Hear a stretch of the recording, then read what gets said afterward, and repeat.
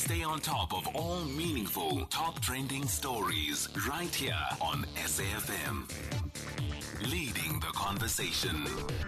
19 minutes to 7. Good to hear from you this morning. You know the number 086 000 2032. Do you think we need nuclear energy? Beaches in eThekwini, problems there. We'll talk to the city of Cape Town about their beaches in about an hour from now. We'll talk also, of course, a little bit more about the Gauteng crime wardens. They've sort of been made peace officers. They now have the power to arrest, to carry a gun, etc.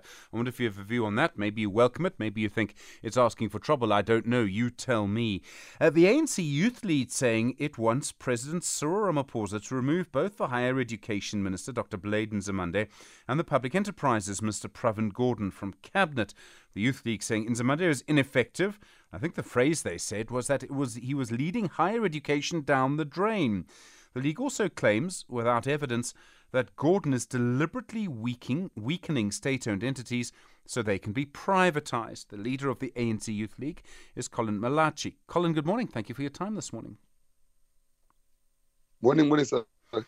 Why do you want Bladen? Thank you for the invite. Sure. Why do you want Bladen Nzimande removed from cabinet? No. We're clear on two things. One is that we want NEFSAS to be prioritized, and we're saying that Minister Bladen Nzimande and the Treasury must not cut the budget on NEFSAS because on top of the program that we have for free universal education for all, part of the program. Part of the immediate intervention is NEFSAS, while we're still resolving that problem. Now, when you cut a budget of NEFSAS on top of the problems that they have already is a problem. One is that we're saying that Minister Bladen Nzimande must act urgently also to utilize the already interventions that are there of the sitters to reskill the youth so that their skills are aligned with the economic activities of the country. Now, that's what we're saying as the ANC Youth League. Is the problem... Now, we're further saying that failure to implement those programs, then there's no need to have a minister who can implement programs that must resolve socio-economic challenges of South Africa. All right, I appreciate the clarity. Thank you. But is the problem the person, or is the problem the fact that there's no money? I mean, you could put someone else as Minister of Higher Education if you wanted, but NSFAS still wouldn't have enough money. No part of government really has enough money. And isn't that the problem? No. When you have a problem like that, you reprioritize. You sit down and say, what is more important for my country moving forward? Because you can't say that we're a developmental state, but where you have a problem of a lot of young people who are identified as unskilled to drive their own economy of their own country, especially after a pronouncement of the Youth League that want to reindustrialize the South African economy, then you say the skills program must be postponed due to lack of funds. Okay. Minister Pravin Gordhan, you claim he wants to privatise SOEs, that he's deliberately weakening Eskom and Transnet. And I have to say, Colin, I mean, if you look at the history of Pravin Gordhan, I don't think you could say he's a friend of the private sector. What evidence do you have that he's weakening SOEs deliberately? Look, I spoke about a department called Department of Public Enterprise, saying that a lot of state-owned entities seem to not be performing. You see Tinel is underperforming. You check SAA went as far as trying to get a clear private partnership. Eskom is evidence that it has not been performing for years. Load shedding and many other problems of infrastructure maintenance. Corruption and many other problems we're faced with. Now, a lot of our Transnet, for example, was one of the most performing state-owned entities. Those are serious drivers of the economy. We're told not long ago that goods are taking more days to enter South Africa, and most of this business is now starting to be moved towards Mozambique because it takes more time to do business in South Africa than anywhere else around the Southern Africa due to the lack of effectiveness of the ports and many other areas. Now, the rail program, I can count, there's a lot of problems that, on top of the problems we're faced with on our own, the growth of the economy, we're still faced with problems of state-owned entities that are not effectively participating to resolve all of these problems. So, okay, I mean, that may be the case, but how would you fix it? It's a big problem. And it comes back to the same thing. Are you blaming the situation or are you blaming the person? You seem to be blaming the person.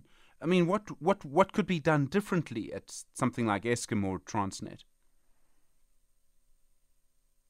Okay. Look, one is that let me just clarify one thing because I can see there's an obsession around Minister Pravin Gordhan.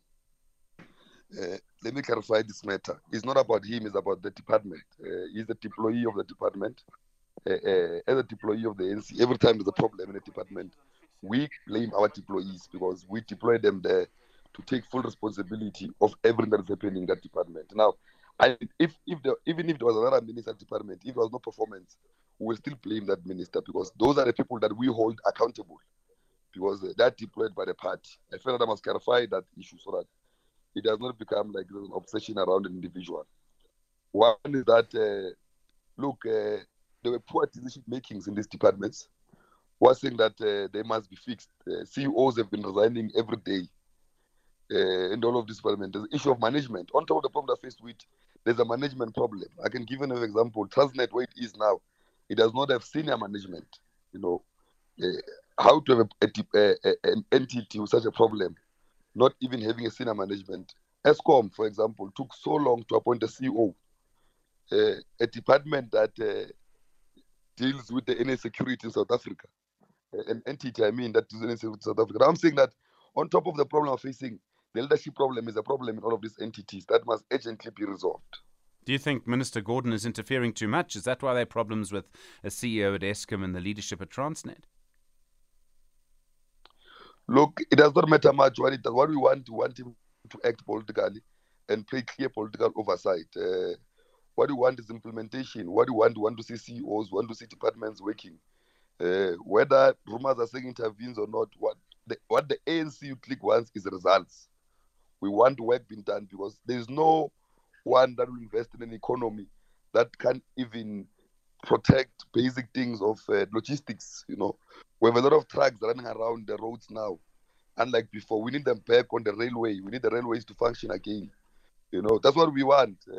Whether they say over intervenes or it doesn't over intervenes, that is their issue. They must bring us the evidence forward. We want to see work being done. You are measured on the work done in those entities. You saw last week Mvuso Mzimang resigning from the ANC, and he had been a member for over 60 years. We heard from him on SAFM Sunrise, and he's clearly very upset at the situation in the party. He said that corruption runs through its DNA, or is intertwined now with its DNA. How do you respond to that? I mean, clearly, this is someone who knows the ANC better than almost anyone. His father was at the founding of the ANC, and he says your organization has become corrupt.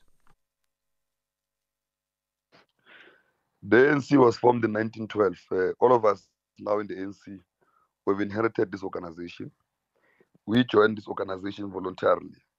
We don't want people to have a hangover that because they were there in the 60s and in the 70s and the 80s, automatically they've got a monopoly over what must happen to the ANC.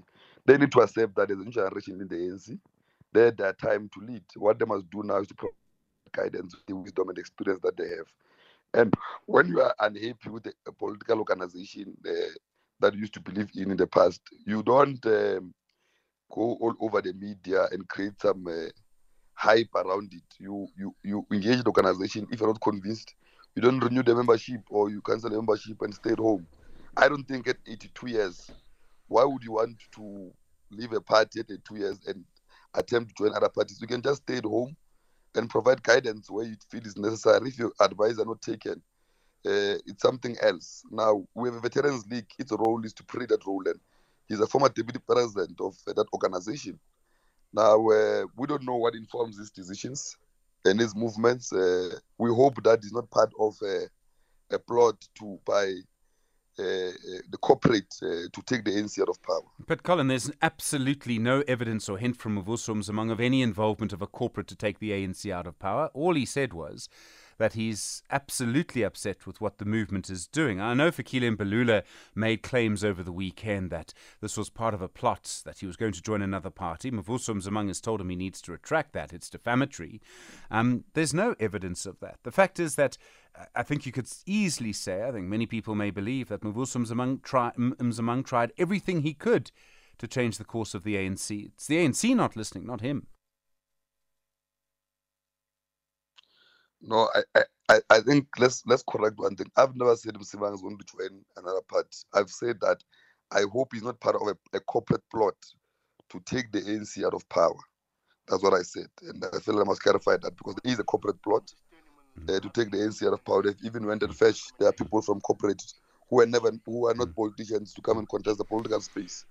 Now, the issues of him joining another party or not is something else. I'm saying I have an issue with him creating a hype around it. When he's part of the leadership, he's the deputy president of Veterans League.